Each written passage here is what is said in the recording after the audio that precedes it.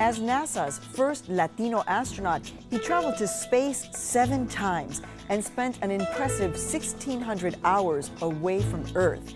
Now he's developing a new kind of rocket that will help open up the solar system to human exploration.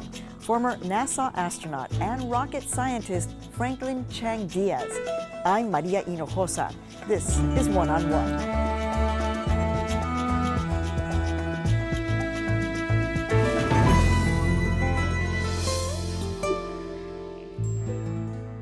April 12th is actually historic. Very important. What are the anniversaries of this date? Two simultaneous anniversaries in space.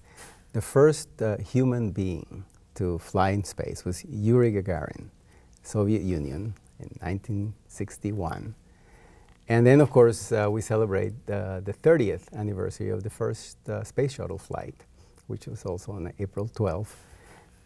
The first anniversary, Yuri Gagarin, it was a feat that really captivated many young people's minds, including mine.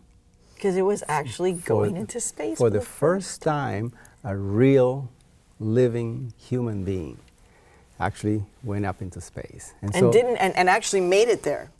Nothing happened in the process. Nothing happened, it came back alive, and it made it very clear that astronauts, cosmonauts, as we distinctly call them, were real human beings made out of flesh and bone. And the 30th anniversary of the first shuttle flight, what kind of significance does that have on April 12th?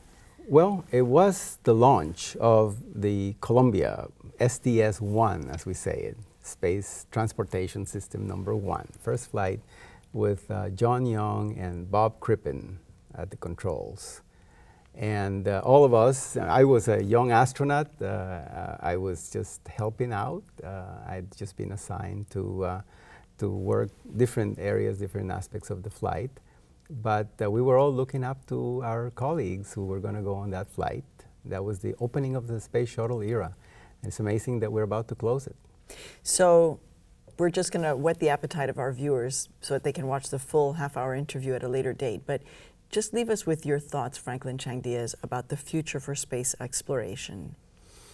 It's a very different future than what we expected, I think. For the first time, we're beginning to see the injection of the private sector in a very big way, so that the paradigm is shifting away from the governments and more into the privatization of the whole effort of space, at least near Earth. Now, going to Mars, going further out, still the realm of the government, but we're beginning to see this industry, which is in some ways similar to the birth of civil air travel in the 1930s. Okay, so the Jetsons are alive and well and in our future. I think so. Franklin Chang Diaz. We'll air our full interview at a later date, but thank you for joining us and thank you for sharing those anniversaries. My pleasure.